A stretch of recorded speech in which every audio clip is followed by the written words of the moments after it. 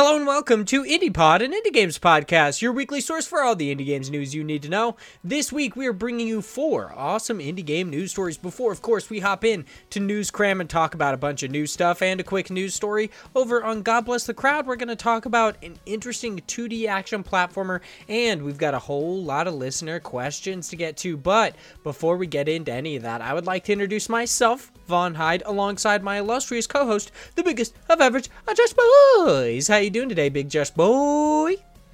I'm doing pretty well. I love when you accentuate the oi. It's my favorite part. I mean, you know, it just adds to the mystique of the biggest of average Josh Boys. It's true. I am very mystique-y.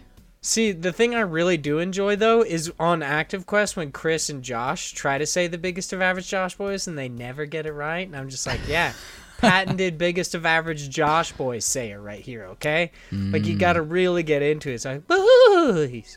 Yeah, you got to quiver. Yeah, I mean, once we eventually do video, you'll see that I literally move. But yeah, I can't wait for that. yeah, that I actually like quiver just to get the perfect sound. That's how committed I am to this bit, okay? I mean, come on. When are you not committed? Yeah, one of these days it's going to force me into a seizure and I'm just like going to die on camera. And it's all going to be because you're the biggest of average Josh Boys, okay? I mean, if there's a way to go, I guess that's one of them. Yeah, that's the way I want to die. Either That's that the way or you on the should. toilet. That's it. I'm going to go out like Elvis or I'm going to go out on my own terms. Yeah. I mean, I feel like both would be your own terms, but yeah. I don't know. Like, well, we've talked about this in the past. I am actually afraid of dying on the toilet, but like, I guess I'll be up there with Elvis, so it's like pretty cool. Dying like, on the toilet's not a bad to place to die because you shit yourself when you die. So at least it'll be like nice and clean for the person who comes and takes your body away. Yeah, but then they gotta wipe your butt. Like, it's hard to wipe my butt. I'll tell you right now. Look, well, hold on. Your issue with this is that they have to wipe your butt, but the other alternative would be that you just shit your pants and it's everywhere, and you're like, well, they still have to wipe my butt though. Just get a bidet. Exactly this. Okay, full circle. That's from fair. Where the last episode ended. Just get a bidet. Make it so it's like an auto bidet that, you know, it senses pressure. And so every couple of seconds, it just like shoots up or something like that. That would be kind of annoying if you were like mid poop. But like, I mean, that would be crazy, especially because like if my corpse was sitting there for a while, it would just blow me up like a water balloon. I mean, how much pressure does your bidet have if You it's don't really fucking know me, bro. filling you up? I'm shooting that shit like no other. I'm trying to butt chug this water, you know? I'm trying to get hydrated up on this bidet. Man, we can never have a nice, friendly start to this episode. It's always 100%. always got to be fucking weird. It can never happen because this is what gets people ready for the cadence of the podcast. If we were just normal in the beginning, like, hello, my name is Vaughn Hyde, and today we're going to be talking about some indie games. Like, if I did that, accent, though. and then somebody heard me, I mean, that's the best accent I've ever done because it didn't evolve into like New Jersey, but it probably would have if I went any longer. I think we should have special accents. Like one day, you know, like we have to do them. Like certain, that should be like a backer tier. Like every the month accent there's like podcast. An accent podcast. Hell yeah, dude, I'd do it. What was I was supposed to do the old man one or something. We talked about on episode 100 podcast. Yeah, dude. I'll do old man for its entire episode. Mine would definitely, I'm telling you right now, no matter what, it devolves. Like, I'm doing a project for my audio production class right now, and I was trying to, like, do this stupid fucking grizzled voice because for some reason, we can't have other people work on this shit with us. We have to show, like, our vocal variety, and I'm like, I'm trying to produce this bitch. I ain't trying to be an actor, but... Like, I was trying to do this grizzled voice, and I ended up, like, listening to it and having to record it because it devolved once again into, like, a New Jersey accent. And I'm like, what is my deal with this? It's like watching fucking 12 shitty Mark Wahlberg movies for some reason made me perpetually want to be in that Mark Wahlberg accent. See? I have a friend where the same thing happens to him, only it turns French for some reason. That's weird. Yeah. That's super weird. Like, mine's weird, but that's super weird. Okay? Yep, he always does an accent and then ends up going with like a oh or something at the end, and like it just starts slowly creeping into French for some reason. all of his, like, he eventually goes undercover as, like, he becomes a cop, goes undercover, and then they're just like, what? Are you French? And he's like, he, like, accidentally backs himself into a corner, and he's like, yes, monsieur. Like, he has to do that for, like, a year. Ends up learning French. Win-win, okay? Your friend should become a cop. I don't know him. Probably not a good idea. I could never see that kid being a cop. You're like, this guy ate a battery last year. Like, he's not good for policing. No, I mean, he's a smart cookie, but he is not cop material. That is for fucking sure. So let's actually talk about the podcast and or indie games. So, of course, some housekeeping before we hop into what we're playing. We've got the Kalen Houston, I believe is how you say the name.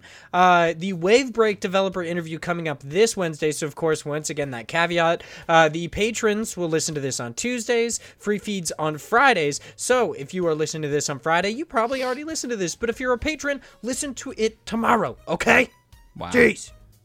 Wow. Sorry I just got there with you, but, like, listen to it, okay? Very aggressive. Also, please check. Oh, by the way, Wavebreak looks dope as shit. Like, Josh and I were talking about this before the podcast. This game looks cool. Yeah, it was a pretty good interview too. It was interesting because I also talked a little bit about kind of the how it was like being part of the God, I can't even remember their name right now, Stadia ecosystem, because like nothing is there. At least in my mind, because that's not anything that I'm interested right now, because I mean, also, like, nobody's talking about it. It says it's dead. I mean, yeah, kind of. But apparently the people who are there, they have like a good community that are kind of sticking together, which makes sense, you know? How'd you pose the question? Were you like, how does it feel to be part of a dead platform? Yeah. I basically said, like, how does it feel to make the wrong choice? Exactly. That's how I pose questions. That's why I don't do interviews.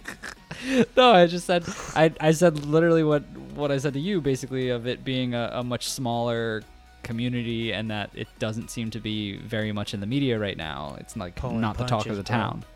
You know, dance around the subject. Don't just be like, yo, how does it feel to be on like the shittiest of platforms right now? You know? I mean, there's like Soldier Boy tried to make a console, so like it's not the shittiest, and you're like, but it is though. But it is. But no, like, he might have gotten sued by Sega or whatever, but like yours is still worse. Not at all. But it was a good interview, and yeah, the game does look legit. Obviously, I'm not playing it anytime because of Stadia, but they do have plans to release it to other areas, and so when it does go to other platforms, I'll probably end up picking it up. And, of course, please make sure to check out our IndiePod store for all of our merch if you are a patron. At, I believe, the $3 or above tier. It might be the $5 tier. I'm not 100% sure, so just make sure you check out the tiers before you become a patron. But if you are on the $3 or $5 tier, you can actually get a 10% off discount on our merch, which is already super cheap. So head over, get some IndiePod merch. You can get a sticker. You can get a t-shirt, of course. Well, one of the parts of us having a patron or Patreon is that we want to pay artists to make us some new merch. So, hey, you could buy our merch, you could become a patron, and then you will possibly get some cooler merch in the future. Definitely, like, I have some ideas for some really cool merch ideas. I have cool ideas for cool merch ideas, I guess. I don't know what I was trying to say there, but oof, you are spiraling a bit there. Yeah, I'm in it's rare $3 form right now. It's $3, by the way. The $3 tier will get you the 10% off. There you go. After my spiral, as like standard Josh fashion, he's reeling me in. He's pulling me back in. That's what I do. Okay. Oh, are there such things as bidet covers? Can we get that? Like a little IndiePod logo on there? You know. I mean, you can't see me, but my eyes are like popping out. That's a great idea right there. See, that's what I'm saying. That's some on-brand merch. Mm-hmm. Shit, that's a good idea. Well, not yet, but there might be. Of course, please subscribe to our IndiePod YouTube channel. I haven't put anything out there because I've been kind of swamped with some stuff going on, just school and everything, but eventually I will. Just subscribe just in case. Eventually we'll start putting out video episodes of the podcast and such. Please leave us reviews on all sorts of different platforms to help us reach wider audiences, because apparently that works. And lastly, big shout out to our Patreon badasses. Thank you so much for being patrons. Of course, we've got Zach Durham, Chase Hopkins, Philip Renshaw, Chris Penwell, Josh Nichols, and Sam Fillion from Canada. Sorry, Phil, I forgot. From Australia. There you go. There you go. Just to make you feel included there, because you are from Australia, and we love you, okay? Just primo questions, all right? Of course. So, Josh has been playing Ring of Pain by Twice Different. Let's talk about Ring of Pain and your love of card games. First off, fuck you. Second off, also fuck you, Philip, because I'm sure you'll say something about this being a card game. But like, look, okay. I mean, Chris also did, and I feel like you're leaving him out with a big fuck you. Like, who did? Chris, on your stream, he was the one who called it a card game. Oh, well, Chris doesn't know what he's talking about. He's from Canada. Jeez. He's from Canada. Anyway, so Ring of Pain is this roguelike card crawler. It is a very dark and twisted game, which I love the art style to it. But the main concept behind this and why most people would think of this and immediately go like, oh, it's a card game, is it is very obviously the ring that you play in this, the actual levels, they are all card based, but it's not in the same conception of you have cards and you have to build a deck and you fight enemies with those cards and it's like shuffled through. It's none of that. The way this works is the cards are literally just there as a form of conveying progression in the game. So I don't see it as much as a card game as it is more of a roguelike dungeon crawler, but without any like platforming or, adventure. It's more of like a turn-based dungeon crawler. And so what I mean by that is you go down into multiple levels. I believe there's 16 in the first ring, and then there's like a secondary area. But you go down, and each one of these levels will have a number of cards that are within a ring. So you have 2 in front of you, and then you can go to your left or to your right.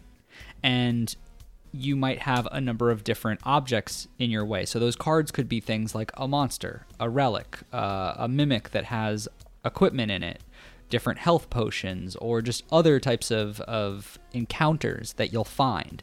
And so you can attack those enemies, you can try to go past them, but if you go past them, you might get hit. You can pick up items. The equipment will change different parts of your stats so that you have more attack, more defense, more curse resistance, more health. Each one of those equipment has different rarity and has different special abilities tied to many of the pieces, so you can, like many roguelikes, create different build types. So maybe you want to go a poison build, maybe you want to go an ice, like a freezing the monster type build. If you get into the later rarities, there's this light damage build that was just incredible, and it's the main reason why I won the game. But it's... Oh, you actually beat it? Yeah, so I beat it once so far. Fuck you for being so good at video games, you little bitch. So there's also multiple difficulties. So once you beat it the first time, then it gets harder. So you can up the difficulty. I think there's 3 difficulty types, but I haven't been able to beat the second one just yet. But the game is really good. And I love the art style. It's super creepy. It's super vibrant at the same time of being very dark and dreary. You have this constant story beat of this strange character known as Owl, who is like this creepy ass looking chicken boy. Kind of looks like the bird from Sesame Street, Big Bird, but like a demonic version of that. Like if Big Bird was an incest baby, that's what that would look like. Yeah, kinda.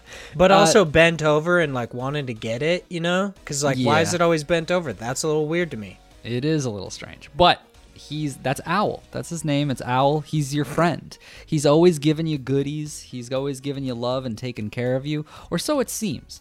Because at the same time, you have this thing called the darkness, which is every couple of levels, you'll go into this void of darkness and a voice will talk to you. And I really like that this game, it's not anywhere near the level of storytelling of something like Hades, but what it does is each time you go through these encounters, these runs, and you die and you go back and you're meeting either Owl or the darkness, you're able to ask them like 3 different dialogue choices. And so you'll be able to say like, why am I here? Or who are you? Or what is whatever. Like, it doesn't matter. But each time they'll literally only answer in a rhyme. They answer in like a 2-lined rhyme. And that's the amount of story you're given in these little tidbits over and over and over again. So you constantly get this back and forth between the darkness and Owl, and you're like, well, who's the evil person in this scenario? Because you're stuck in this ring of pain, you're trying to get out, you're trying to ask both of them why. You know that each of them are trying to defeat each other, and at the end of the game, you can choose either to go the way of the light, which is what Owl wants, or to accept the shadows, which is against Owl, and that's basically... I haven't seen that one because I haven't chose that, but I chose the light. But then you'll get endings that differ depending on that. And I think there's also other actions in this game that will change and make it so you get different endings as well. Because you can actually fight Owl if you're strong enough. He'll wreck you like early in the game because he is very strong, but eventually you'll be able to go back to where he stays, which is at the Reprieve, and you'll be able to try and kill him. There's a lot of variables to this game. There's a lot of things that you can do. I'm, learning a lot and running into a number of different scenarios because there's so many different types of levels that you can get and different like encounter areas. I really like it. I definitely recommend this game. It is right now $20, and I think until the 22nd. So only our Patreon listeners would be able to get this, but right now it's 10% off. This is a game I highly recommend. I'm having so much fun with it. And once again, for those people who are like, I don't like card games, it's not a card game.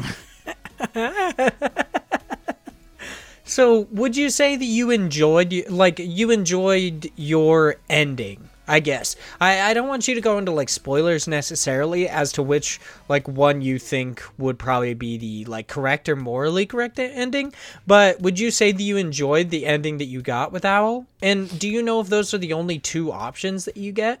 So this is the thing is I don't think so. I think there's additional ones, and I think if I probably beat it again, I might get something different even if I chose that same outcome, because that ending was very brief. I'm not going to go into any of it, but it was very brief. It was very like just like the storytelling that you get when you encounter Owl or the darkness, just a few sentences, and that was kind of it. And I was like, okay, but I want to know more. So I kind of want to keep playing, and I want to choose the light again. I want to choose the dark, like the shadows. And then there's also a run, I think, like a different ending if you kill Owl and then beat the game. There's differences, but there's a lot of little things that'll kind of happen at random. Like there's an area in the game called Companions, like it's a certain level, and so it just shows a bunch of dogs and frogs that you can walk around, and they don't like attack you, they don't do anything, they're just there, but you can kill them and you could be a monster. There's achievements literally for being a monster and killing both the dog and the frog specifically. And at first I couldn't do it. I was like, I can't kill these dogs, they're too damn cute. But then I wanted souls, which is the currency in the game, to buy things and to get more equipment. So I was like, I'm sorry, dogs, I have to kill you. So I killed them, and I felt bad about it. But, now I just kill them all the time because I'm a monster. But one of the things that was really cool, and now kind of why I killed them, is I didn't know what was going to happen, but earlier into the run, I got that Companions level. I killed all the dogs and the frogs. And then I got it like a few levels later again, and there was this giant evil monster, and he was like, hey, if you kill all of them, like, you should do it. Like, kill them again. I won't tell anyone. Or something like that. It was very, very creepy and kind of weird. And he was just like, I'm not going to do anything but kill them. And I was like, oh, okay, I guess. And so I just killed all of them, and then I talked to him again, and he's like, here. And he gave me a fur coat. It was like a really good item. And I was like, huh, I guess I'll have to keep killing them then. That's so creepy. But like this game seems so interesting that it seems to play with your expectations of what good and bad exactly are. Exactly. That is, especially with this art style. So that is a lot of what we had. Shameless plug. We actually interviewed the main creator of this and the main artist behind this game, Simon Boxer. And when I talked to him about it, I was like, oh, yeah, I noticed that, there's a light and a dark side. So kind of like a good versus evil. And he immediately was like, well, it's interesting that you say that. Like, why is darkness inherently evil? And so he was kind of like playing at that, saying, you know, you don't really know what's wrong or right in this world. Yeah, that's really cool. I like that a lot. I love that playing with it. I mean, we've talked about in the past, like, our favorite video game lore. Like, somebody wrote in a question about it, and I said Destiny was pretty much mine. It very much brings in those same elements of not knowing necessarily what's right and wrong, even though the game tries to tell you that one is right and wrong. So I really enjoyed that about Ring of Pain. I mean, 100% honest, I'll never be smart enough to play this game, and the art style spooks me out. But dude, it's so good. Like, honestly, the art is amazing. The sounds are so damn creepy, and it's just like very unsettling, but in a good way because of the environment you're in. Like, there's so much well done aspects to this game that I'm just enjoying it so much, and it's done in a way where these, even if, you know, you're bad at it, like I'm still bad at it. Like, I beat it once, but there's still 100 times that I've died because, like, it's a difficult game, and a lot of it is very RNG heavy in certain aspects, but at the same time, like, games and rounds are so quick that it doesn't seem as punishing when you lose, because you could lose within 30 seconds or you could have a good run and go 30 minutes. Like, but there's some times where it's just like, I failed real quick, whatever, and I just get to start another one. Like, it's a really good, you know, just one more type of game. The only one thing, and I wanted to mention this, but the only one thing that I hope they instill in this game later on in updates and patches is trying to create a save system for your runs, because right now I literally had a good run right before the podcast, before we started recording, and I was like, fuck, I have to just die because I don't want to leave this game just open the entire time. So I just had to kill myself, which sucks. I hate when games do this, especially for roguelikes, because that's like, it's one of the biggest concerns is if you're having a good run, you obviously want to stick with it. But the team behind this game, they seem to be very very passionate about this and very involved in meaning like they have plans for rolling out new things coming later, even after this 1.0 release. But and there's also daily challenges that are really cool, because it like gives you random items, and it's more of kind of like a puzzle game to see how far you can get with a certain build that they give you, and certain changes to the game mechanics. So there's a number of things in this game that I really enjoy, and I'm excited to see what they'll continue with, because I'd love to see more items, more enemies, more, everything in general. So if Ring of Pain sounds good to any of you and you want to check it out, obviously, please head over to the Steam page. You can add it to your wish list if you just want to wait for it to go on sale. You can follow the developers on Twitter. You can do all sorts of stuff. Also, check out that interview with Simon Boxer. I listened to it when it first came out. It's a great interview. I very much enjoyed it. I personally did... it's not that I didn't play any indie games this week. I just didn't get super into any. So I didn't list that I was playing any. So I hopped into I consistently hop into West of Dead every now and then. That's cool. Just to see if it got better. It has not. It's still pretty broken. I enjoy the game still. I think it has a lot of potential. Just like it did when it originally came out, but it's still just like this super buggy mess. I was killed by a barricade that just kept spawning and got me caught, and then just kept doing damage to me, and I was like, I don't know what's happening right now. It was the most annoying thing that ever happened. So the game itself, I hop into it every now and then just to check it out. It seems like they've done some improvements, but I'm going to be 100% honest. I don't know if it's just maybe because I got new monitors or something, maybe a new setting, but I swear to God, the art is worse, and I don't know why. That was super weird. Yeah, it just seems super grainy, and like I said, it could be because I got new monitors, but I played this after I got my monitors, and it was completely fine, so I don't really know what's up. It's kind of weird. I'm not saying that it does look worse, because I have no idea for everyone's unique experience, but maybe your eyes are broken. Yeah, maybe, dude. My ears are broken already, so it's about time the eyes follow suit, Just the whole body needs to die. It just needs to go downhill. Don't you very worry. quickly. It'll happen. Yeah, and I'll die on the toilet like Elvis. Once again, full circle. Hell yeah. Nice. Ring of Pain. Exactly. Oh, yeah. I See? said that during your stream, that it definitely sounds like a euphemism for a butthole. Uh-huh. Full circle. Circles everywhere. Life is... What is life but a circle? That's true. What is time but a flat circle? You know? Fucking True Detective reference. Speaking of True Detective, let's hop over to GameSpot because I guess them's are big fans. They're detectives, I guess. Time for us to hop into our main news stories. Our first news story over on GameSpot is written by Gabe Gerwin. I don't know who that is. I've never heard of that person. This is an Undertale fan is turning the soundtrack into a ska album. This one I kind of just wanted to talk about because we did our Undertale spoiler cast, and I thought this was kind of cool. So Jeremy Hunter has been performing incredible covers of popular songs reimagined as third wave, I don't know what that means, ska tunes for the last few years. We've seen several video game references and nods on their YouTube channel, Ska Tune Network. So it's like ska, but Tune Network, you know, you got it. Yeah. It's just the Cartoon Network reference. It's good. Hunter's latest project is a full covers album devoted to Toby Fox's Undertale. The first song is available for all checkered Vans wearing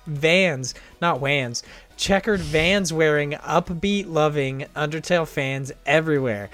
Featuring 10 reimagined versions of tracks from Undertale, the record is called Despite Everything, It's Still You, and includes a number of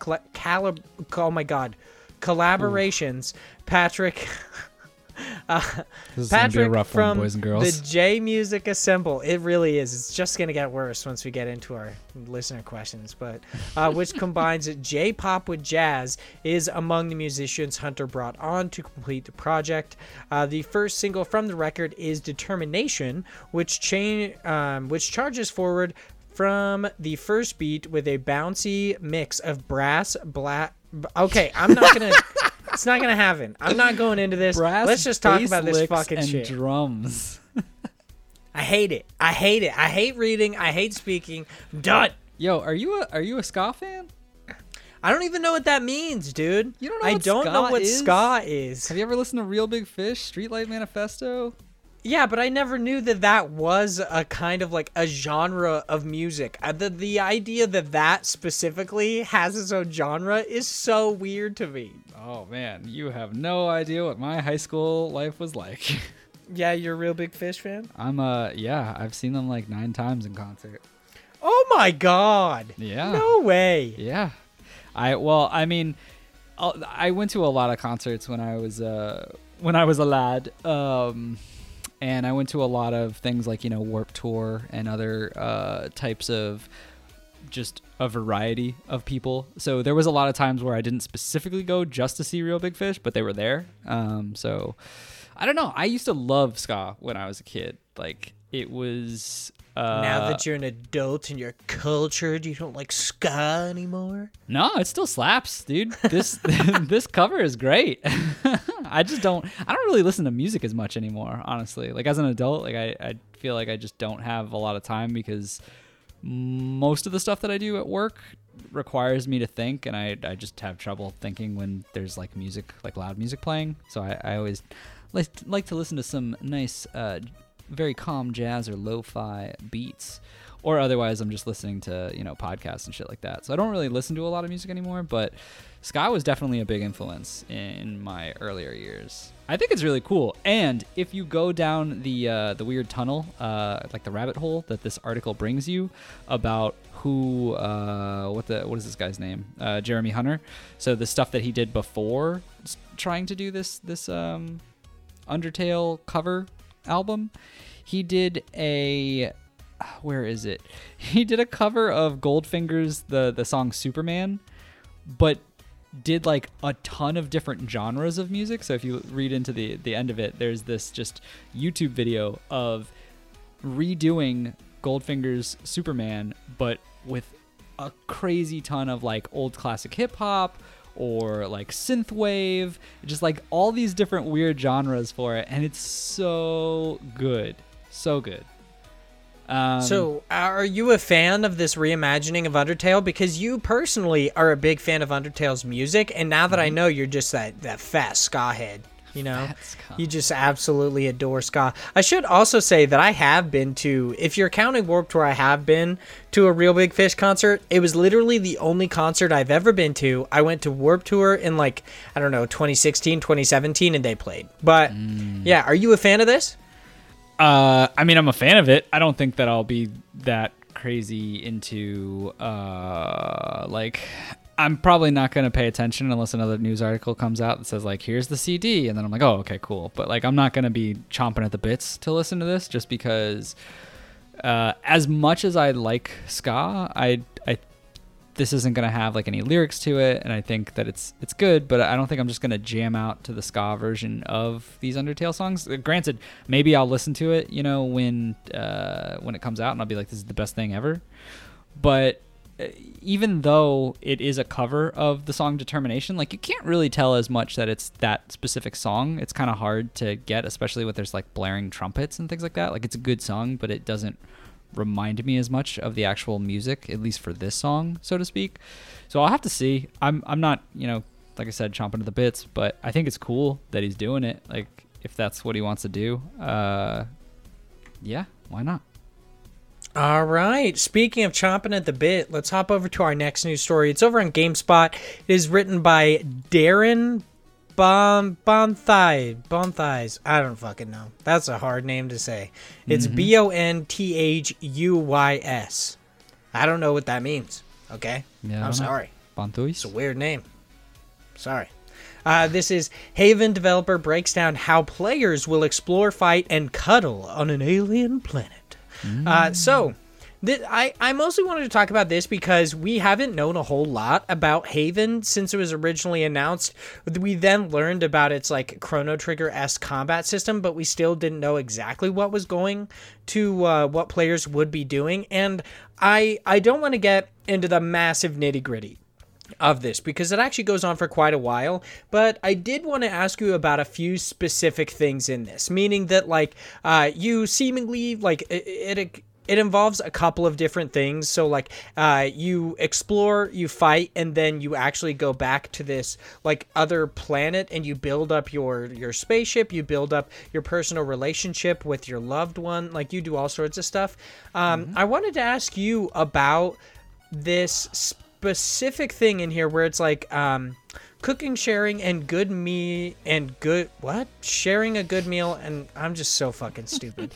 Cooking, sharing a good meal, and taking a little break is when they grow as characters and as a couple. It develops their relationships and leads to leveling up.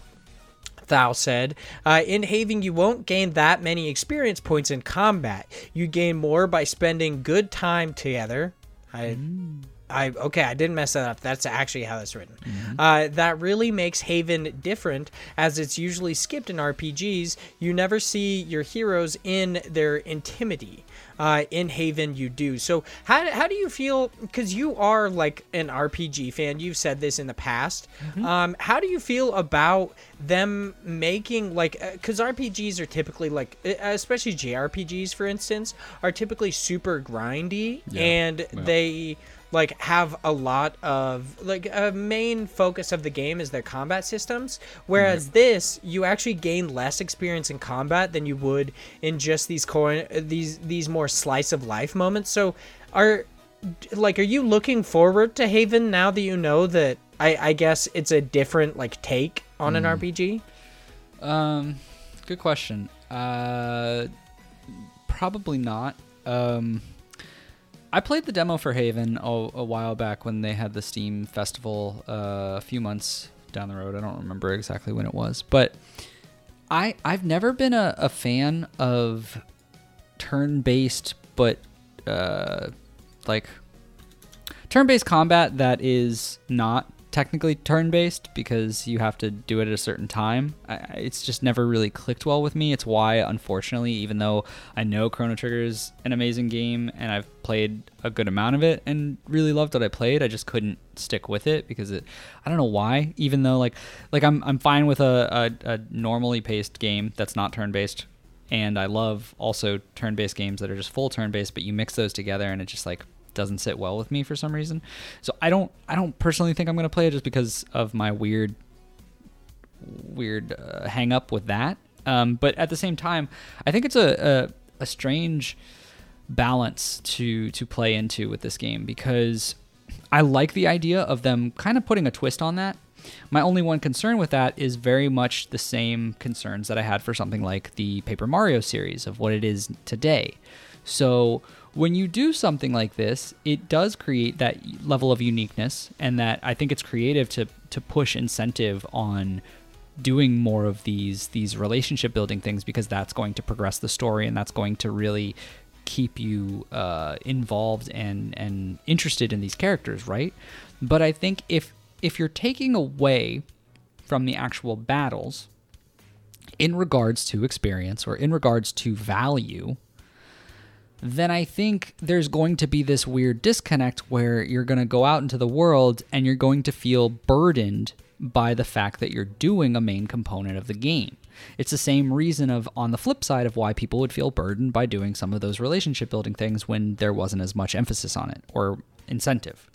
So I think the problem with this is, and obviously this could be something that they're taking into account, but the problem is if they focus too heavy on one and they say this is where you're going to get most of your experience and this is the main point, anytime you go into battle, just like with Paper Mario, like especially the new one, if there's no experience gain or very limited experience gain, why am I doing it?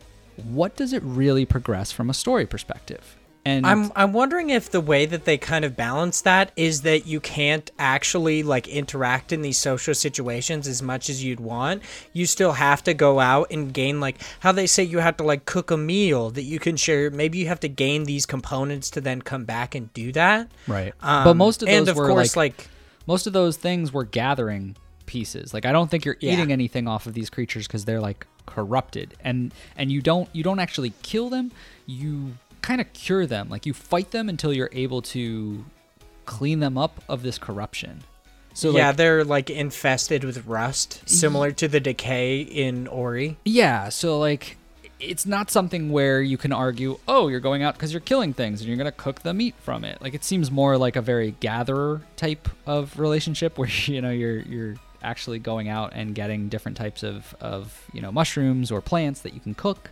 Whereas in that regards, that still doesn't push me to fight. That pushed me to find resources. You know what I mean? So I think that this is a smart idea depending on how useless they make the combat feel. Because even if it feels really good, which to me it doesn't, but for some people it might, that still will feel in a lot of regards useless because you're really not gaining anything by going out and fighting things. Yeah, you're just saying that they'd have to balance the like priority between both combat and this like relationship building section, because if it's too heavily weighted in one way, you're just going to feel inconvenienced by doing one. Exactly. Okay. I mean, I think Haven looks really cool. I like the more focus on the relationship aspects of the game. I think that's kind of an interesting way to like lean in an RPG. Plus, I enjoy people taking their own like artistic views into a game and trying to like change up the formula. Yeah, but I do agree with you that it could end up like backfiring and making combat seem like less of like a priority and less of a need in the game. Right. Like similar to, I really like playing Monster Hunter, but I personally I never really got into the actual like I enjoyed building new armor and stuff like that and kind of getting into the equipment side of things, but I never got into the consumables and like focusing on getting the right meal and stuff like that for the right like fight, because I just didn't feel like it really made that much of a difference. Right. Yeah. So, I mean, that's also just me. Like, I don't think I put enough time into it to actually, like, understand the buffs that it would give me. But I totally understand your reservation with this, like, this approach to, sectioning off experience. Yeah. Now I want to get into a kind of, like, fun news story that I just wanted to talk about. It's over on Twinfinite. It's written by, oh, my God. Woo! What?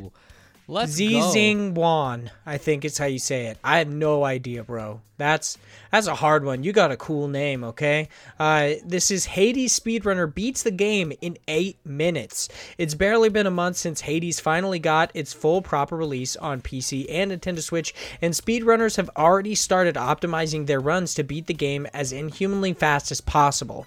The current world record for the game is 7 minutes and 16 seconds in game time, held by Vorim, I believe is how you say it. It's worth noting that this is the in-game time record, which means that it only counts the in-game clock or timer and does not account for the time spent menuing and managing builds.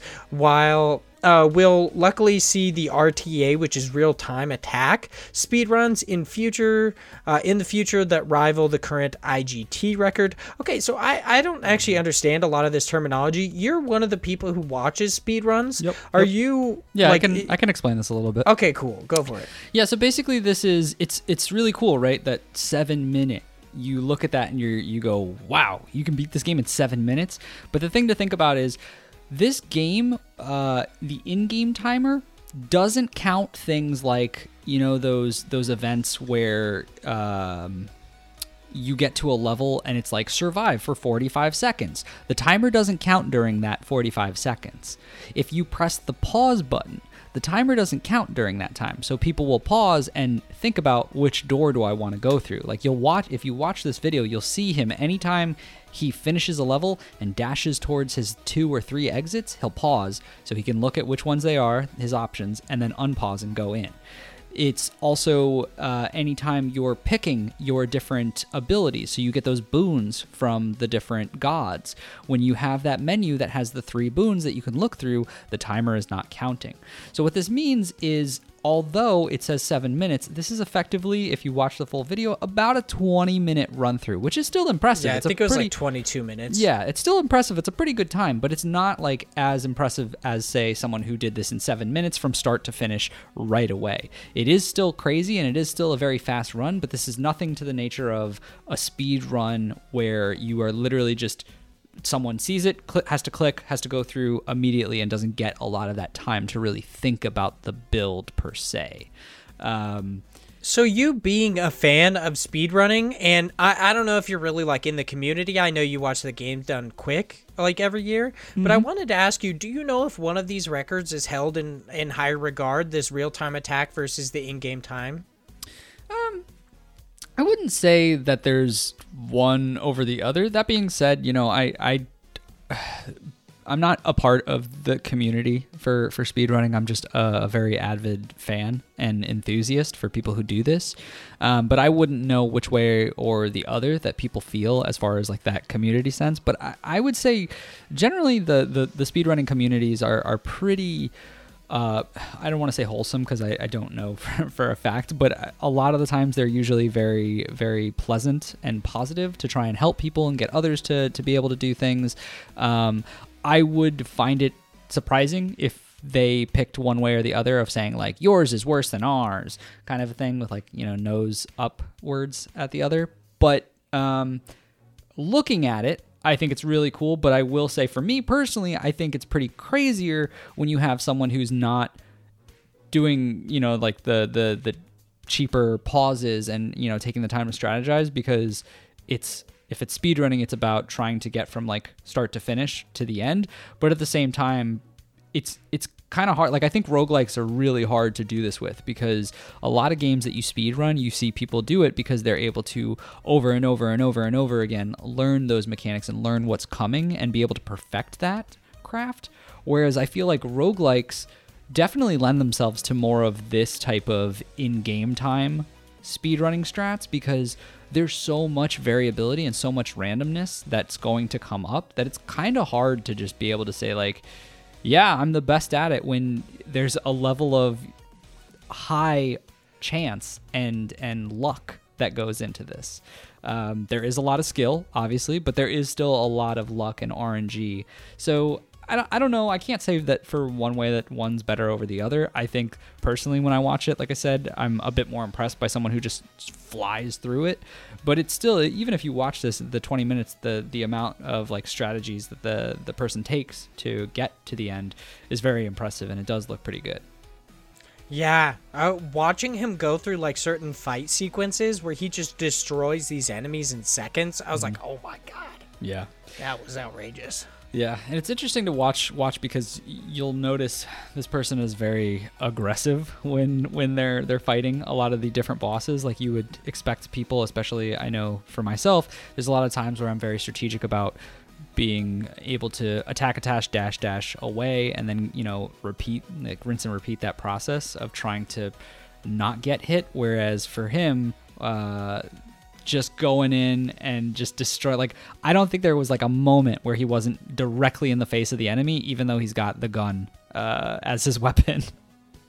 Yeah, this is absolutely crazy. I just wanted to talk about this to say, like, man, fuck you for being so cool, bro, that you could finish this game in 7 minutes and 16 seconds. I still haven't hopped back into Hades for a little while. I've been just like trying to find something to like hold my attention for a little while, because it's like I get into these like I guess I get into these funks where like I just like, okay, this is gonna sound weird. Do you ever feel like TV static? Interesting. I mean, I wouldn't put it personally, but I know what you're referencing. But yeah, I don't think I feel like that. I probably feel something adjacent to that, but not exactly TV static, which is also a weird sentence. But yeah, I get what you're trying to say. Yeah, you just feel kind of like empty. Like it's not. Yeah, I mean, it's I feel not that all the necessarily boredom because, or like hunger or anything. It just like it's motivation at that and very drive. moment you feel nothing. Yeah, like, yeah, I feel that like on the regular. Yeah, that kind of happens to me. Like it happens to me a lot, and the way I found to like kind of counter that is to kind of like dive really deep into something. So like when I play Destiny, I really focus on like the lore and everything. So like basically every waking moment is like watching videos and like playing the game itself and all sorts of stuff. And I'm trying to find a game currently that I can just like dive really deep into. But that Ring of also Pain? like. Come on, buddy. Let's get real good at it. I never will get good at that game. I'm just letting you know I'm bad. But yeah, so I've been having an issue recently where like I'm trying to, I guess, try to like dive deep into something but can't find anything to do that with. Like I was trying to play like Divinity 2 for a little bit. I was trying to play. Really? Oh, it's such No, a it's good not game. not that I couldn't get into it. It just didn't like doing the I think the tutorial sequence is honestly kind of boring in Divinity 2. The game itself, I have gotten past that, and I do find it actually really fun. Like I play D&D, and I think it's like a perfect match for that. But also, I think some of the like at times the visuals leave something to be desired. That's why I'm so excited for Baldur's Gate 3. Yeah, looks so fucking good. But yeah, that was just like a weird side tangent as to why I haven't got back into Hades. I just feel like TV static. Speaking of static, let's talk about this last news story. It's written by transition. My fucking god. Okay, Zarmena Khan. Yeah, I don't freaking know. Zarmena. Zarmena Khan. Zarmena Khan, okay. Over on PlayStation Lifestyle, they write, several indie developers claim Sony denied their request to discount their games on the PlayStation Store. Here's something odd. Return of the Obra Dinn developer Lucas Pope has revealed that Sony denied his request to discount the game on the PlayStation Store. Pope, who was also the mastermind behind Papers, Please, mentioned this in a response to a tweet from a fan who inquired about a discount. The fan, Mil Yoshi, says, sale on Japan PlayStation Store, and Lucas Pope says, Sony denied my request to discount the game on PlayStation 4. Pope's tweet got picked up by Reset Era, following which one user, Akumatic, I guess, did some digging and found similar statements from a number of other indie developers, one of whom said that Sony denied his request to offer a launch discount and his games sold very poorly on the PlayStation 4 compared to other platforms. That developer is Micros. The game in question is Somewhere Profit. Another tweet dated August 2019 from Radalika Games suggested that developers have to be invited to a PlayStation Store sale. They can only discount their games when Sony allows them to. Interestingly, those invitations also vary by region. Mike Hicks, the developer behind Pillar, wrote wrote way back in 2015 that his game was available for a discount price in Europe. However, he had to wait for Sony US to invite him to a sale in order to offer the same discount to the US players. Today, another French indie dev who has a game available on the PlayStation 4 told me that he couldn't reach Sony Europe to get into the winter sale, wrote developer Fabrice Breton, I guess, for Sony, or first, oh my god, I'm having so many issues. For small indie devs, this is a waste of money because 90% of our revenue comes from sales. The examples are endless. While it's not unusual for platform owners to require approval before discounting games, it's unclear what criteria Sony has in place for approving and denying such requests. So I found this pretty shocking way back when I found out about it, because this is like it says, like, this has been going on for a long time. I like, it came to my knowledge because I'm a fan of Colin Moriarty, and he recently started developing games with Lilymo Games and is now like part owner. And he talked about on his podcast Sacred Symbols that he, like, people were asking if he was going to be part of like the any like Sony sales coming up, especially because his game is like, it's based on his PlayStation podcast. And he said no, that you actually can't just willingly discount your games on their platforms. You have to request it. And I found that pretty crazy then. So like, is this the first you're hearing of it, Josh? And how do you feel about it? I mean, it's the first I've heard that people are doing this. I think it makes sense that there's some kind of, loopholes in how much you can sell your game for. Not really like saying you can't sell it for a specific price, but that it has to be kind of checked, because the same thing is like an authentication, check when you log in or something like that, just to make sure, like, hey, did you mean to set your price to like $1 or whatever it is?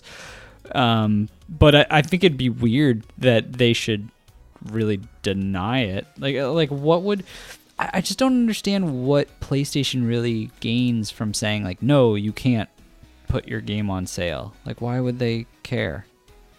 Yeah, I find it especially weird because there are games that are like perpetually on sale. Yeah, they're like always fucking like on sale. Yeah, and it's so weird to me, especially like the developers saying that they wanted to offer a day of discount kind of a thing to incentivize people to purchase it, which is pretty standard for most platforms. Yeah, it's pretty common. Yeah, like within the first week of purchase, you get like a 10% discount, which isn't that much. Sony saying that you couldn't do that is so weird to me. Yeah. Like I'm wondering if this has something to do with the amount of like a cut that they would get out of your game being discounted. So because they do any digital sales on their platform, they get a cut of all of those sales. Right. So but I wonder if it has something to do with that. That seems so far-fetched to me, because But there's almost no rationale as to why they would say no otherwise. Right. Well, no, I get that, but I'm like, how much are they realistically? Like, there's a difference, because even if they're discounting it and it takes away from that profit cut, that discount theoretically is going to work in the fact that they're getting more volume of sales. Yeah, like more people will purchase it, so they'll end up making more money than they would have before. Right. And Sony's not an idiot. Like, they know business. They've been doing this for forever. So I don't understand why they would use that as reasoning. Yeah, it is really weird. I mean, I don't understand this in general, like saying no, that they couldn't. Like, I understand like you said, like that two-factor authentication kind of a deal where you're like, did you mean to do this? But being like, nah, you can't do that. Yeah. That's so weird to me. Yeah, I don't. And also, I mean, the being included in sales, I think that somewhat makes sense.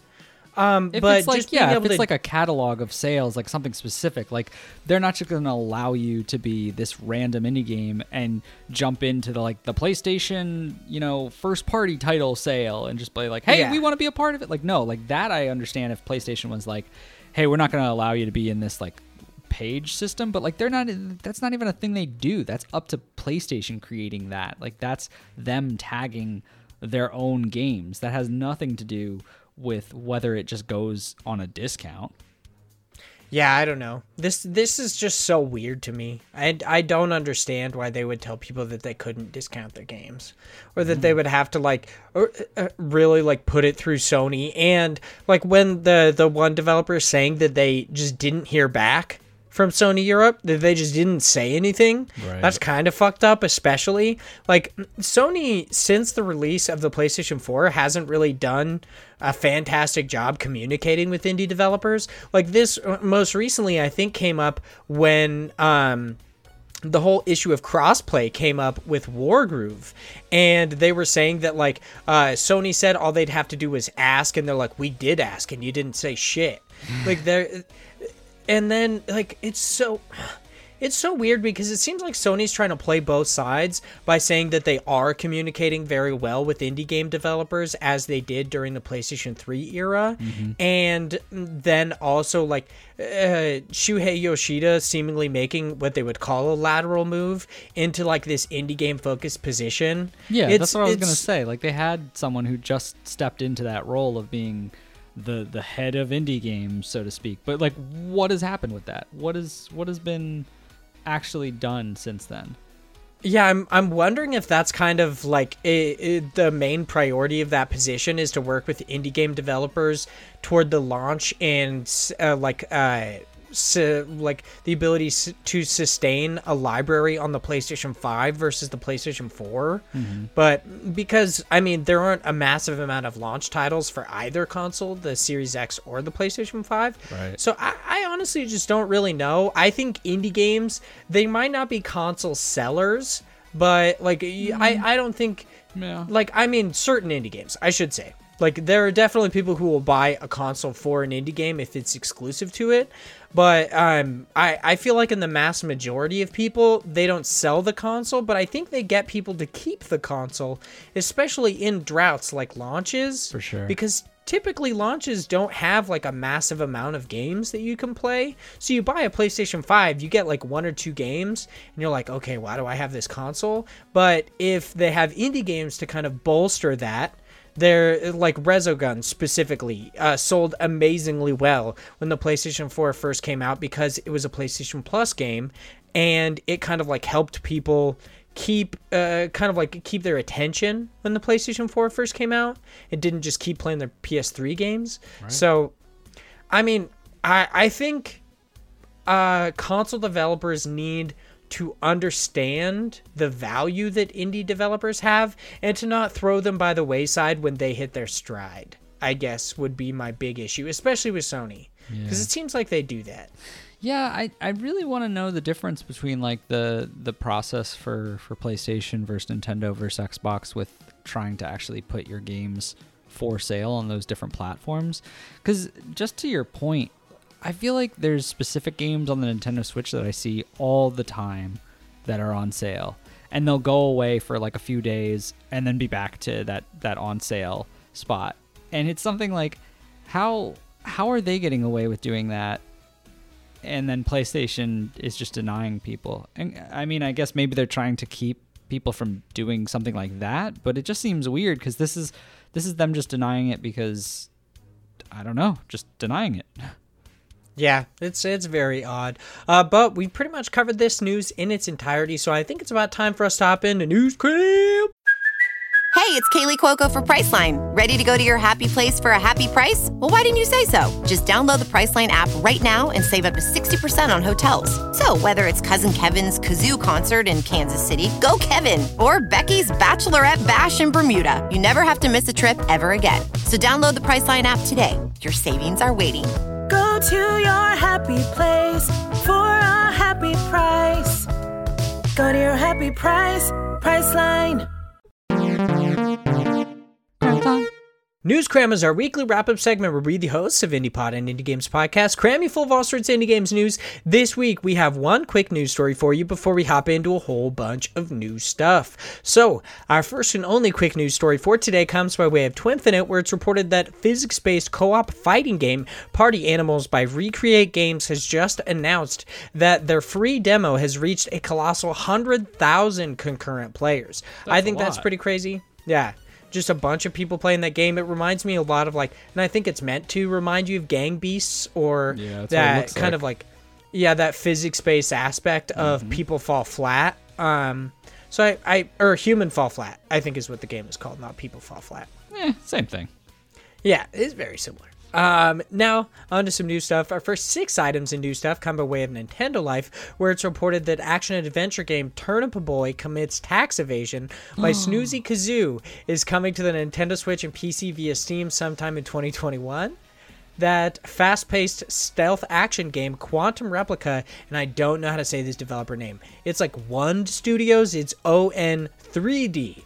So I was like, Like, is it on 3D or is it Wond? Is it on? I don't fucking know. It doesn't matter. Is coming to the Nintendo Switch sometime in 2021. That Indivisible by Lab Zero Games has just received its last content update on the Nintendo Switch, which includes features like a new co-op mode, New Game Plus, and Razmie's challenges. I don't know what that means, but I imagine it's a big deal.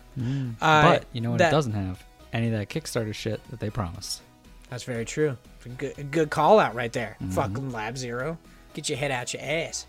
Not really, because they halted production, like we talked about last week, but whatever. That 2D action platformer Hardcore Mecha by Rocket Punch Games is getting a physical release on the Nintendo Switch with pre-orders live as of October 15th. That food simulation game Cook Serve Delicious 3 by Vertigo Gaming Inc. is now available on the Nintendo Switch and PC via Steam. And lastly, that 2.5D shoot 'em up Grood by Claudio Catalano and CC Arts is headed to the Nintendo Switch on October 23rd. Now, over on Twinfinite, where it's reported that action RPG Oceanhorn 2 by Corn Fox and Brothers is coming to the Nintendo Switch on October 28th, and that Terraria by Relogic has just received its last content update on October 13th. That includes changes such as a final NPC, an end screen credits, bug fixes, and much more. Now over on IGN, where it's reported that 2D Metroidvania Axiom Verge 2 by Tom Happ has just been delayed until the first half of 2021. And to round out the group over on GameSpot, it's reported that JRPG Chris Tales by Dreams Uncorporated and Sick, or I don't know, it's SYK? Or Sick. It's SYCK, so I don't know. It seems like Sick. Psych? Maybe Psych? Oh, maybe Psych. There you go. Has just been delayed to early 2021.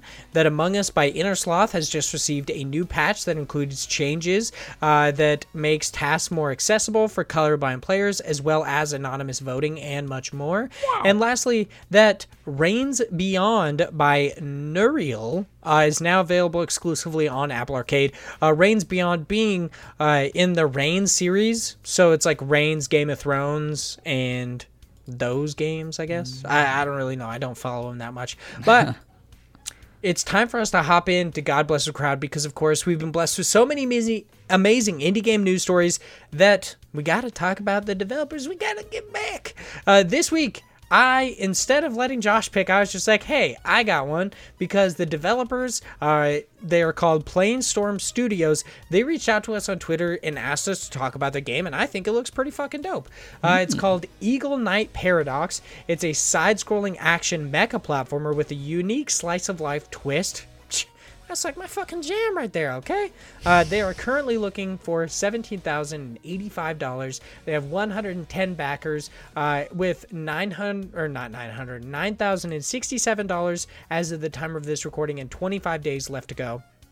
To get in on the ground floor of the game, and to, of course, actually get a copy of the game, you would have to pay $15. This tier is currently limited to 200 people, and at the time of this recording, there is 135 left of 200, and that also gets you your name in the credits. So, Josh, how do you feel about this, and why does it annoy you that you have to pay $6 for them to thank you? That wasn't going to be one of my points, but I suppose that doesn't bother you, where it's like, eternal thanks, we appreciate your support and feel very lucky that you are helping us bring the game to life. You got to pay us $6 for that. That's normally like $1. You know why I'm not upset? Because I have never ever even considered doing that for one of these. If I'm gonna put money towards a Kickstarter, I'm gonna do it because I want the game. One person did that. One person did it. That blows my mind that one person would do that. One person just wanted to give them some money. Same thing about us having a Patreon. Who knows why they do it, but some people are giving us money. They still get something though. That's the point. This person gets nothing but eternal thanks. They get eternal thanks. That is what I don't just like message these people that give us $1 and I'm like, hey, thank you. No, I also give them time, exclusive content and early shit. Time we do a podcast, you shout them out. Eternal thanks. Yeah. But they get other stuff is my point. It's not just that. Hey, man, not every Patreon or Kickstarter campaign is the same, all right? Some things aren't fair in life. Okay, so talk about Eagle Knight Paradox. Okay, so, and honestly, if we're going to keep going on this weird train, you want to go into... Oh, no, it does give you... Okay, it just has it. If you give $34, you can have your name in the credits, it just says. But if you read a little bit... Oh, you thought it wouldn't give you the game? Yeah, if you read a little bit further down, it does say it gives you the game, but it just says your name in the credits, and I was like, damn, that's expensive for nothing. Yeah, that would be pretty crazy. Yeah, it gives you a digital copy of the game, the soundtrack, and your name in the credits if you do that one. Yes. Okay, so Eagle Knight actually looks pretty cool. It's basically you as this individual who's trying to be part of, I think it's the Eagle Knights, where you're in these mech, basically kind of like a Gundam, just these mech platforms where you're going into them, you're fighting these, I don't even know what they are. They look like a bunch of weird like robot bats or like birds. I honestly don't know either. They kind of remind me of like the Krill, I guess, in Gears of War. Like they're just like these weird drone-esque creatures. Yeah. I guess if you've seen Spider-Man Far From Home, it's like Mysterio's drones.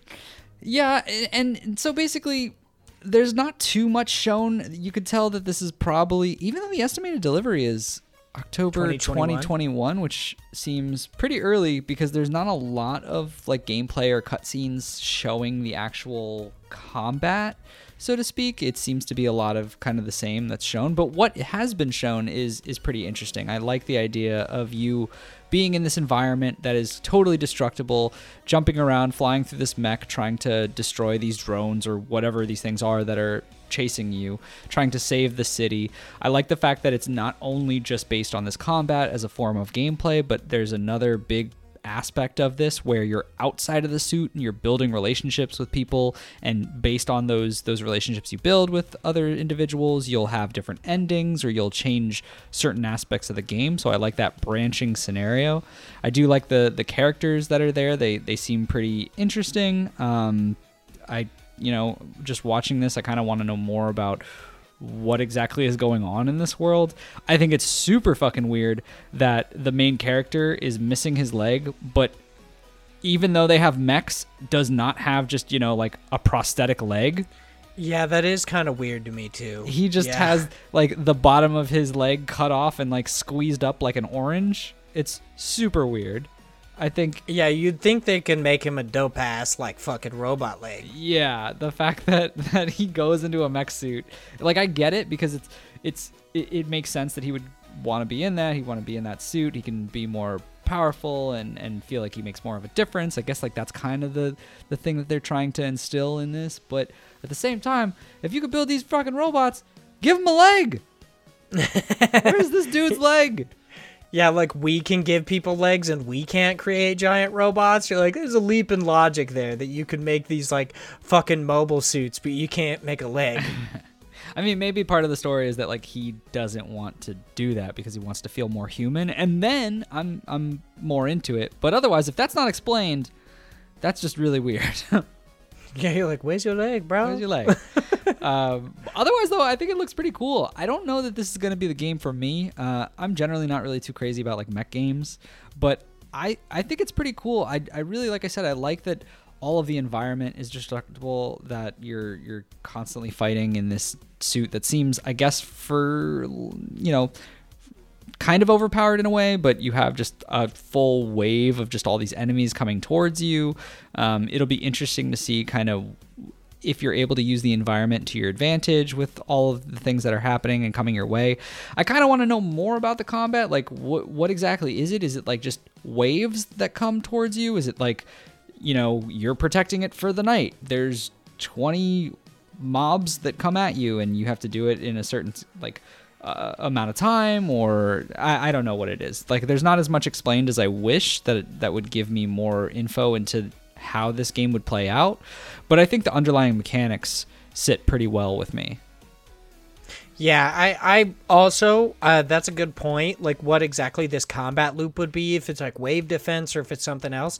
That's a great point. Something that I also find interesting, this is about the Kickstarter, not about the game, is I don't know if in Mexico they actually spell things differently, or if there's just multiple. No, there's a lot of words. A lot of typos. I'm pretty sure that there's just a lot of typos in this, but it's because English is not their first language. Like, I'm not taking that against them. Oh yeah, in that my regards. first thing was like, I thought it might be how like in the UK they spell color differently than we do. It's spelled with a U instead of just two O's. Or instead of a Z, they use an S.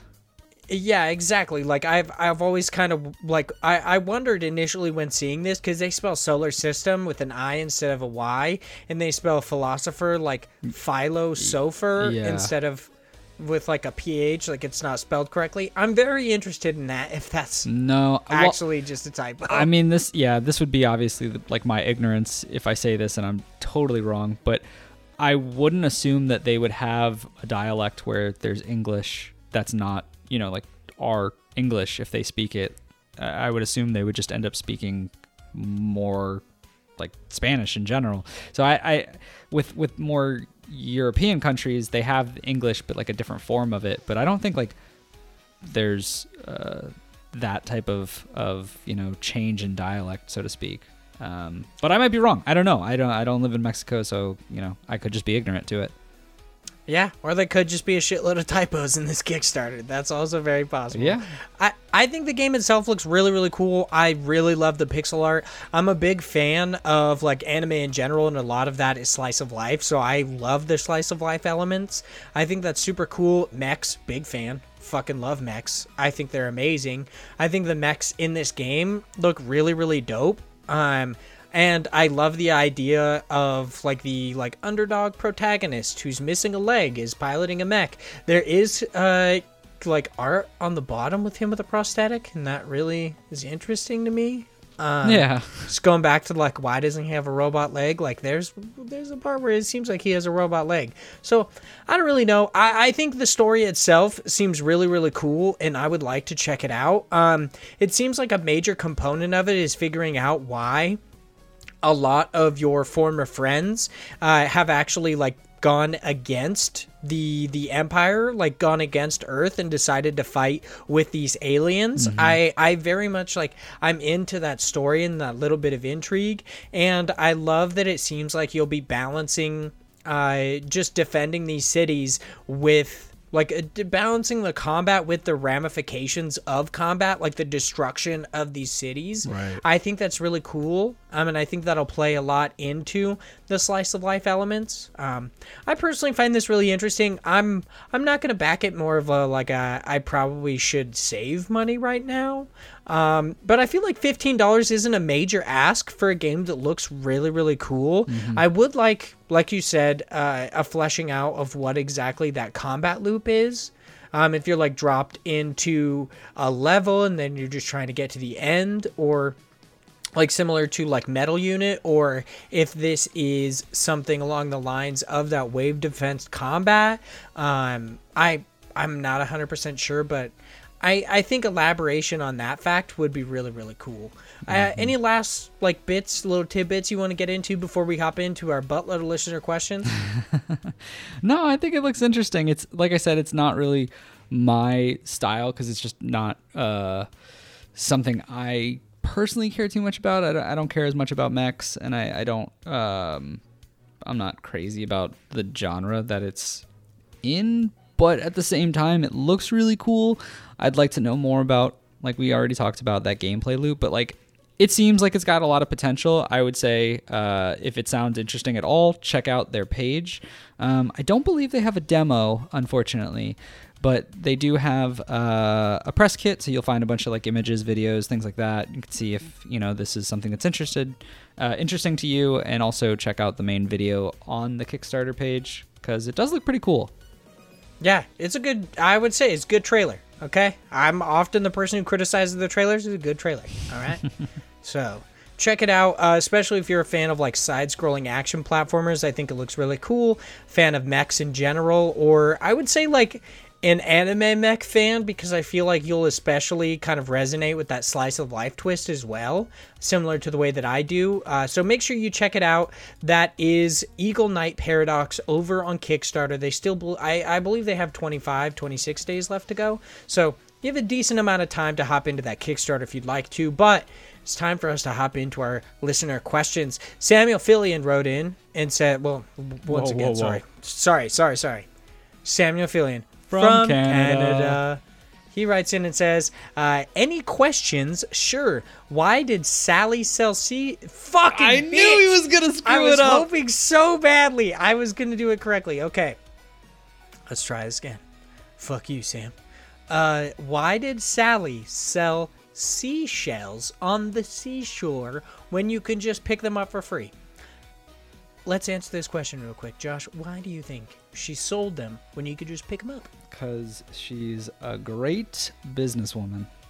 Yeah, exactly, because people are fucking lazy, dude. We don't want to get our hands dirty grabbing these fucking seashells. Gonna get sand all up in my pants, my shoes, my hands, my butt crack. I don't know how it got there, but like I don't want it there. Instead, I'm gonna pay you to go get it for me.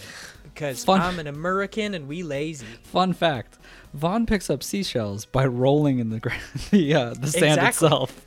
I pick up seashells by just opening my cheeks and just rolling around, and whatever gets caught in my butt crack, that's it. Them's my seashells.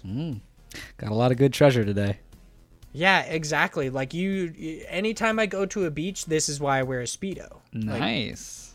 I just open up my butt cheeks, collect them sand dollars, Mm-hmm. Anyway. Exactly. So easily answered. She's smart. That's why, because we lazy. Capitalism. She's smart. We lazy. That's capitalism. On to the next question. What's the most useless talent you have? You've got to have one. We've all got one. I never miss a throw into the garbage can. Okay, Josh, what is your most useless talent? First off, that's fucking lies. There's got to be a time you've missed. And second off, my most useless talent, I guess, I couldn't even think of it. I had to ask my wife. But the first thing that I asked her, and immediately she referenced the fact that I can just remember song lyrics from way back when. For some reason, I don't know what it is. It's just those songs that I listened to back in like even middle school or high school days, like I still remember all of the lyrics to them for some reason. I don't know why. I know there's a lot of people that have that same kind of thing, but that's like definitely mine. Is my wife is always so confused at why really old songs I'll just be able to start singing them, and she's like, how do you remember all that shit? Like, why? And I'm like, I don't know, my brain just likes to keep useless shit. Yeah, you like to have all that kind of like that clutter, those mothballs up in your mind. You're like, yep, that's the stuff that really matters, not my second birthday. Dude, second birthday. I can't remember like any of my childhood, honestly, and it's probably blocked out because of trauma, but like I can barely remember my childhood. Yeah, I don't know why. Like I'm really good memory wise with a lot of various things. Like I'm good at just cramming data and just remembering like really dumb stuff. But then like I cannot remember phone numbers or people's names 100%. Or birthdays for the life of me. Like I've been with my wife for 8 years now, and I still don't know her phone number. And I've tried to remember it. Dude, I am so bad with dates and everything. Every year I ask my wife, I'm like, hey, what day is Valentine's Day? Like every year, and I have a calendar. I could easily look this shit up, but like literally I just have the worst memory for this shit. For me, useless skills or useless talents, I don't know if I actually have any useless talents because I don't have many talents in general. Like I can pop my jaw. That's not a talent. That's just something I could do. Like I'm gonna see if you can hear it. Okay. Ooh, that's your jaw? Yeah, that's my jaw. Ooh, that should not pop that loud. Isn't that spooky? Damn. I can kind of do that. Like, I can crack just about like any part of my body for the most part. I can't fucking crack my jaw though, but It's gross. Yeah. I mean, it doesn't feel good. Like, I'm not happy about it. But yeah, I guess that would be like a useless talent or skill because not many people can do that. But yeah, I feel pretty good about myself with that one. I don't know if there are other things that I would be like talented at that's just completely useless. I don't know.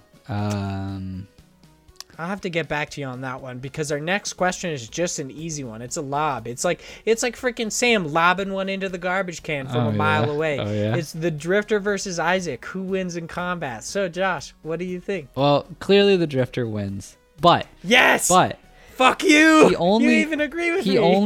he only wins in the earlier stages. Like, Oh, shut your mouth. look at me. All right, Isaac is a little baby, and he would get fucking wrecked at the start. But later into the game, when he has like all these powers from the devil himself, and he's shooting out giant red ass laser beams, there's no way the Drifter would beat him. I mean, I feel like eventually we're going to have to do Hyperlight Drifter for one of our spoiler casts so you could see how hectic these battles get sometimes, because I definitely think he could. Because, like, one of his abilities is reflecting projectiles with his sword. Nah. Come on, big boy. Let's be real. You could beat him. He could chop that baby a new one. That baby would destroy Which is him. also super fucked up. We're talking about, like, a semi-immortal race of beings and a baby. Yeah. That's trying to be murdered by its mother. That's the wonderful magic of video games. Yeah, exactly. Thank you for writing in, Sam. You're amazing. And I would like to think that you're terrible at basketball, but just like fucking sinking them, you know, with these paper balls into garbage cans. Like, oh, dude, you know what? Like, I'm gonna ask you another question. What's a useless skill you wish you had? Okay, like, is there anything in life that you just wish you could do so desperately? Like, there are two things that come to mind for me. One, I really wish I could dance. Yeah, I'm not that was saying that's a mine. useless skill. If I could give anything, like I would give my left nut to be able to dance really well. I still would never do it because I'm not confident enough to do it. Like my pee-pee's a little bit too small for that. But there's a second thing that I so desperately wish I could do because I've always thought it was the coolest thing. But honestly, it's not that cool. And it's catch food in your mouth. Like being good at like when somebody throws it to catch food in your mouth, I don't even try, to be honest, because I know I'm so bad. People be like, I'm going to throw it. And then they throw it and I either catch it or I just move out of the way. And I'm like, you just wasted that Starburst, you idiot. Yeah. Stop throwing food at me. I've always wanted to ride a bike and not have to hold the handlebars. You can't ride a bike without holding the Without handlebars? holding the handlebars, nah. Can't. See, do I it. can't like turn. Some people can turn and I'm like, what? Yeah. Are you superhuman? But like I can go straight. No. I mean, I don't know if I can in my like now, Yeah. but I could when I was a kid. No, my balance was never there. Okay, that's interesting. All right. It's a great useless skill. So Chris Penwell writes in with multiple questions and says, do you find video games relaxing? Have they stressed you out before? Why do you play games daily as opposed to other entertainment? So Josh, answer those for me real quick. This is a very dependent on what you're playing. Do I find video games relaxing? Yes, depending on what I'm playing. If I was to play What's a like, game that stresses you out? I mean, it's why I won't play Dark Souls games. Really? Those stress you I out? wouldn't want to do that kind of shit. Yeah, I'm just gonna get like really like challenging games don't relax me. They frustrate me. You're literally like a huge fan of roguelikes. I don't know how you know. can say challenging games frustrate you and you don't enjoy them. I didn't say no. Hold up. I didn't say I didn't enjoy them, but they don't relax me. I guess that's fair. I That's wouldn't. fair. I wouldn't say I'm relaxed after playing a challenging game. Not that I don't enjoy it, but there's like a place and time for everything, right? I'm not gonna play a crazy challenging game when I'm like kind of sleepy and just want something to hang out and just chill and play. Like that's why I like these type of like Ring of Pain is a great just like it's a challenging game, but it's more of just like I can sit down and just kind of like hang out and click a button or two and just go through and like relax and do it at my own pace. Like those are, whether they're difficult or not, relaxing. Like being difficult doesn't have anything to do with it, but it's like the amount of mechanics, I guess, required is the difference between whether it's relaxing or not. Have they ever stressed you out before? I kind of answered that within this, but like, why do I play games daily as opposed to other entertainment?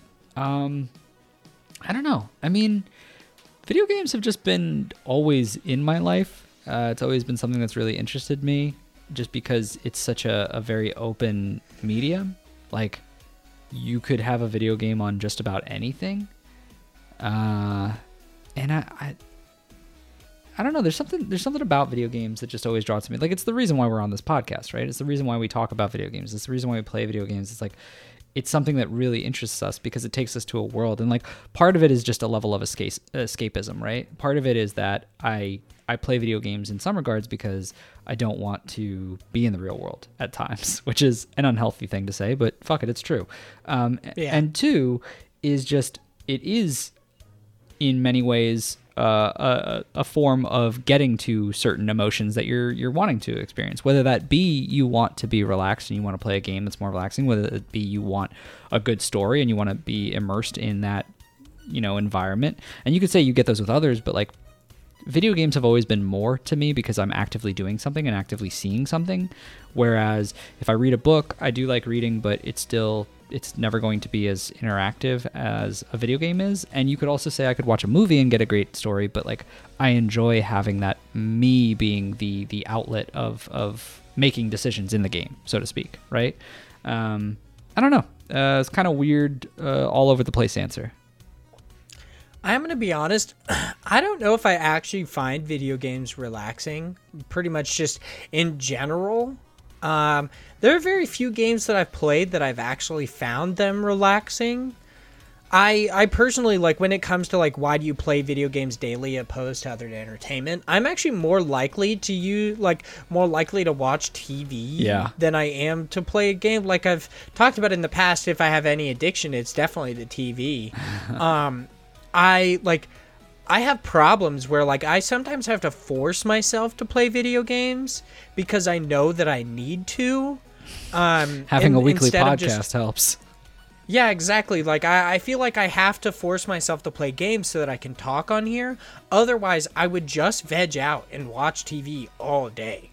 Or I would do my homework for a little bit and then like I might play a video game for a tiny bit, but most of my time would be actually watching TV. Like there aren't many things that I find very relaxing. Like I think music is actually really relaxing. I specifically I start off my day every day at work to hopefully like not have a bad day and to get into the correct headspace, because I'm already pretty grumpy because I'm not a morning person. So when I have to go to work at like 7 a.m, I'll start by listening to music for the first couple hours because I feel like it gets me in the correct headspace. Yeah, makes sense. So I would say I find that more relaxing. Video games in general, I don't think that they don't make me more relaxed. If anything, they just give me something to focus on. Like I said before, a lot of the time I play video games to just like, this sounds really dramatic and like really odd the way I'm gonna put it, is I play video games to feel something, essentially. Oh my god, this has been a depressing episode. I feel like I'm just like I just want to be real with everybody, I guess, because I basically just said a very similar thing, but I feel like this is a bit too much opening up. I don't know. I'm definitely more open than I should be, but I like that. I think it's fun. It's all good. Yeah, so I hope that answered your question in a sense. Like, I don't really find video games that relaxing, but I do find them entertaining. Yeah. Especially when you hit your stride. Like, a reason that I like Souls-like games so much is I feel like they get me into the right headspace of challenging myself to do something and to like actually learn about games. Like roguelites, I feel like for some reason I don't get really into them because progression. Yeah, it's a little bit of progression, and it's also like for some reason I can just not be bothered with actually learning the mechanics of the game because typically roguelike, like I don't mean it at all as like an insult, but they are, it's a lot, like, it's an investment. Yeah, they're like system heavy games, but if you get good and you understand the systems, like you can get very, very good. Like how you're talking about different builds all the time in roguelites.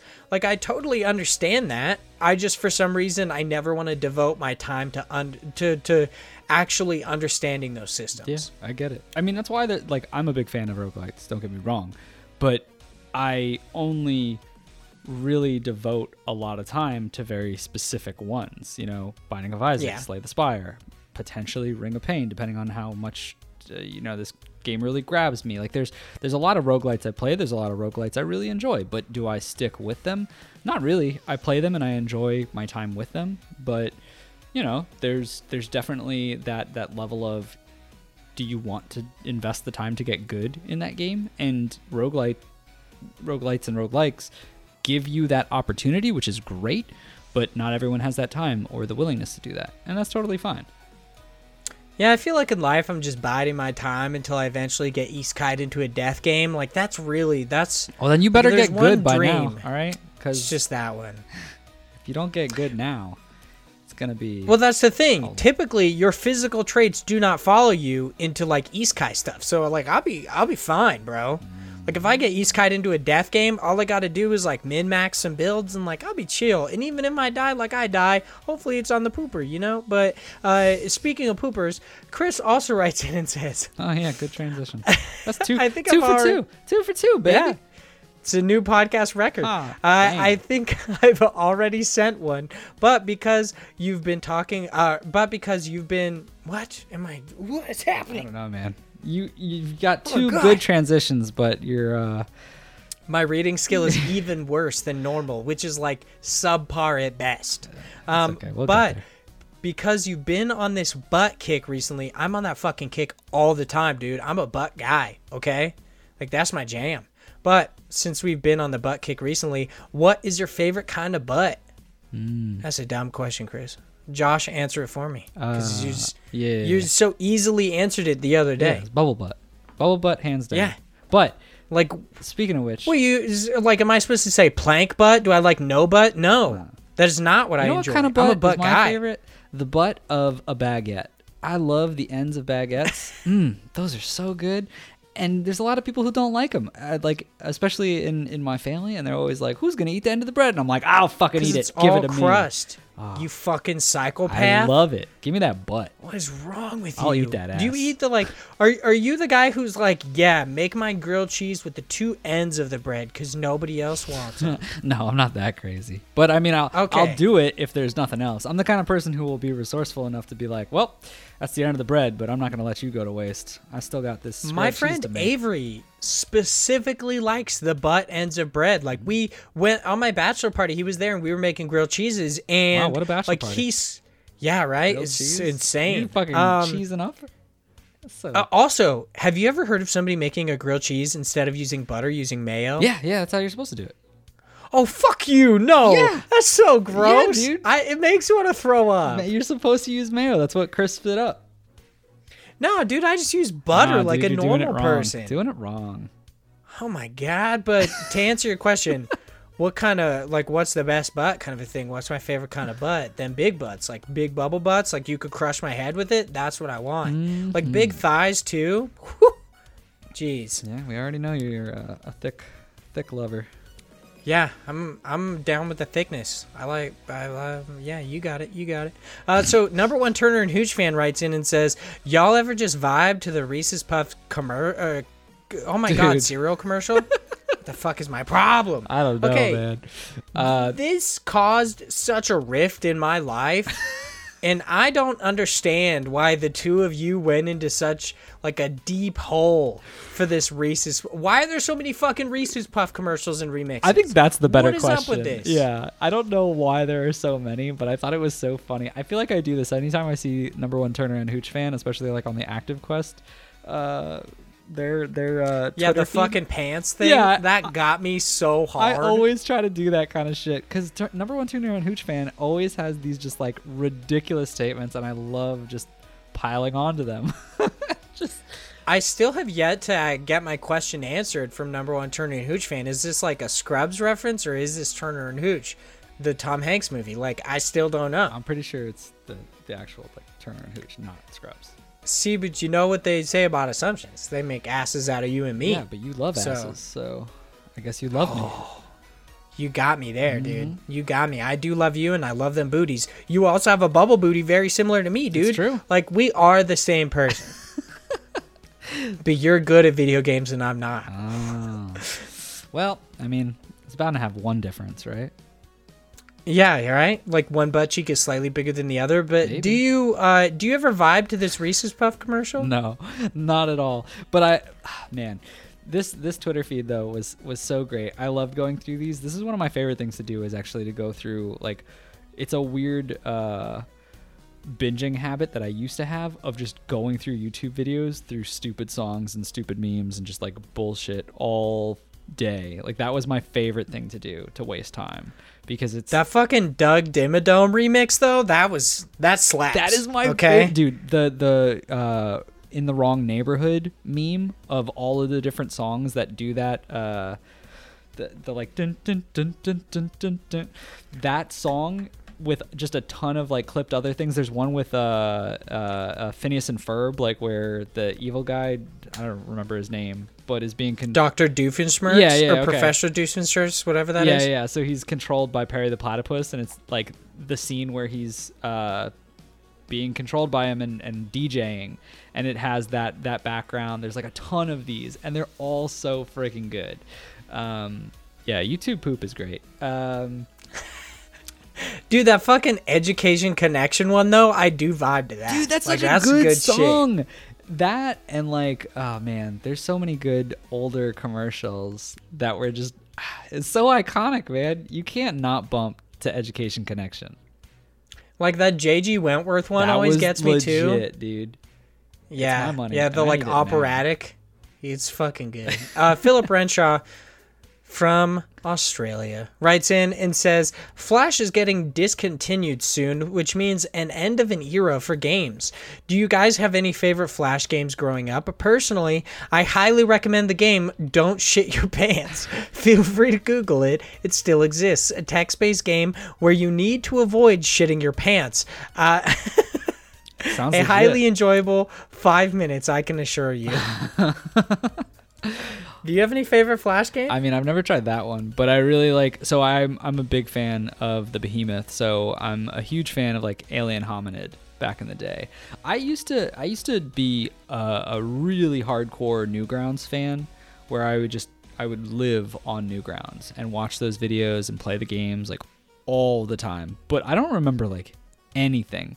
It took me a long time to even remember Alien Hominid and be like, oh yeah, that was one of them. I mean, there's a lot of good ones out there, but they're kind of forgettable.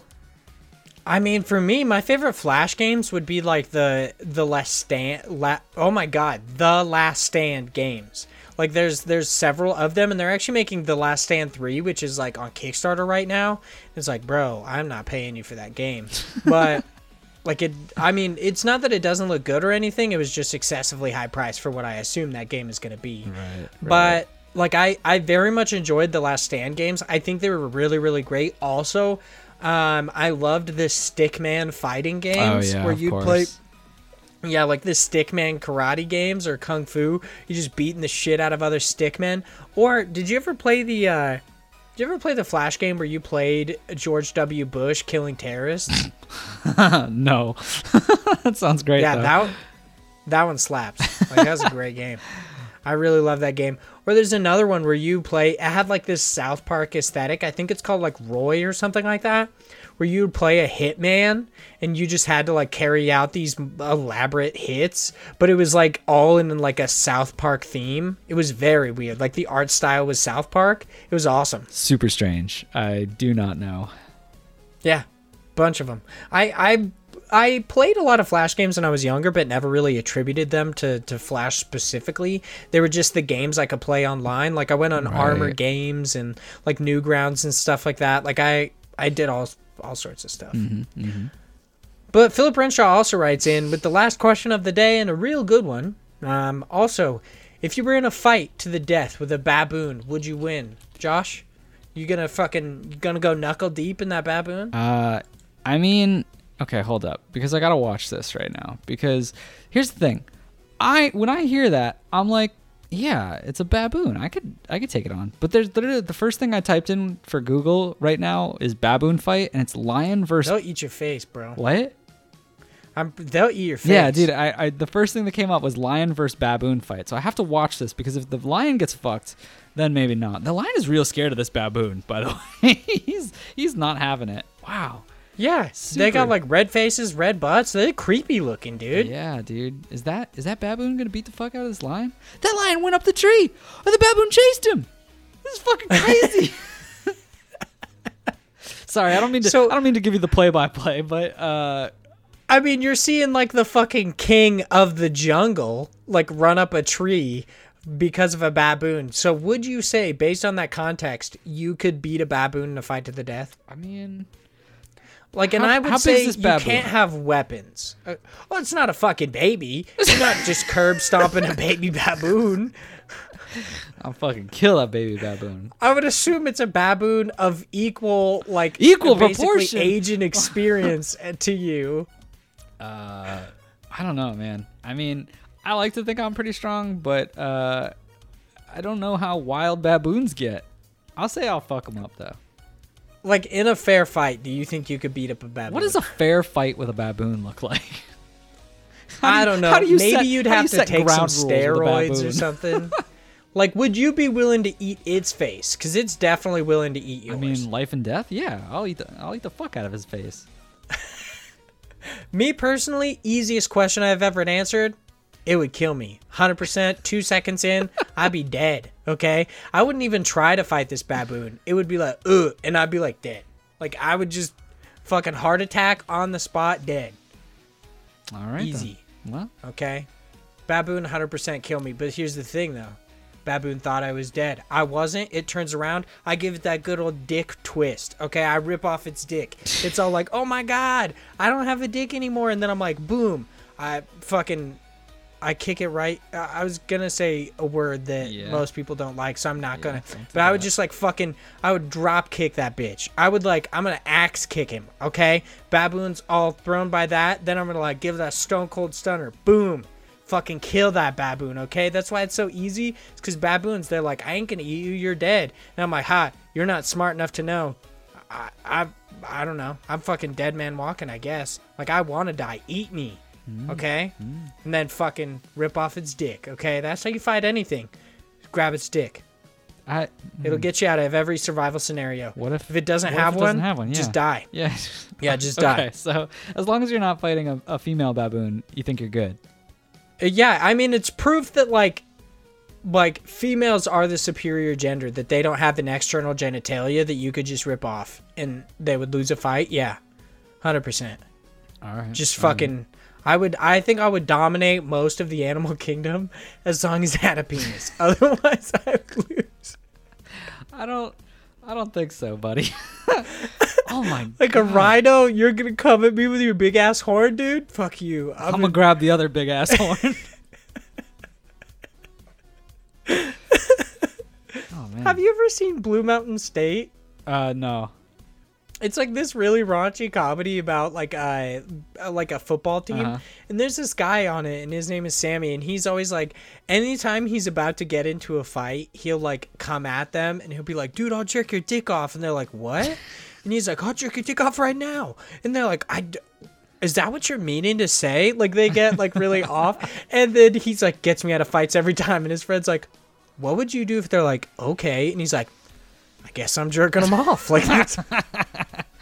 So I feel like I'd run into that scenario pretty darn quick, where like an elephant, like I'd be like, I'm gonna rip this dick off, and it would just be like, I wouldn't be strong enough. Okay, they've got them tree trunk peni, and I would just be like, I guess I'm being taken to the mat by this fucking Yeah, by that fucking this thing would elephant. just sit. The minute you grab its dick, it would just sit on you. Yeah. Crush you. So there you go, Philip.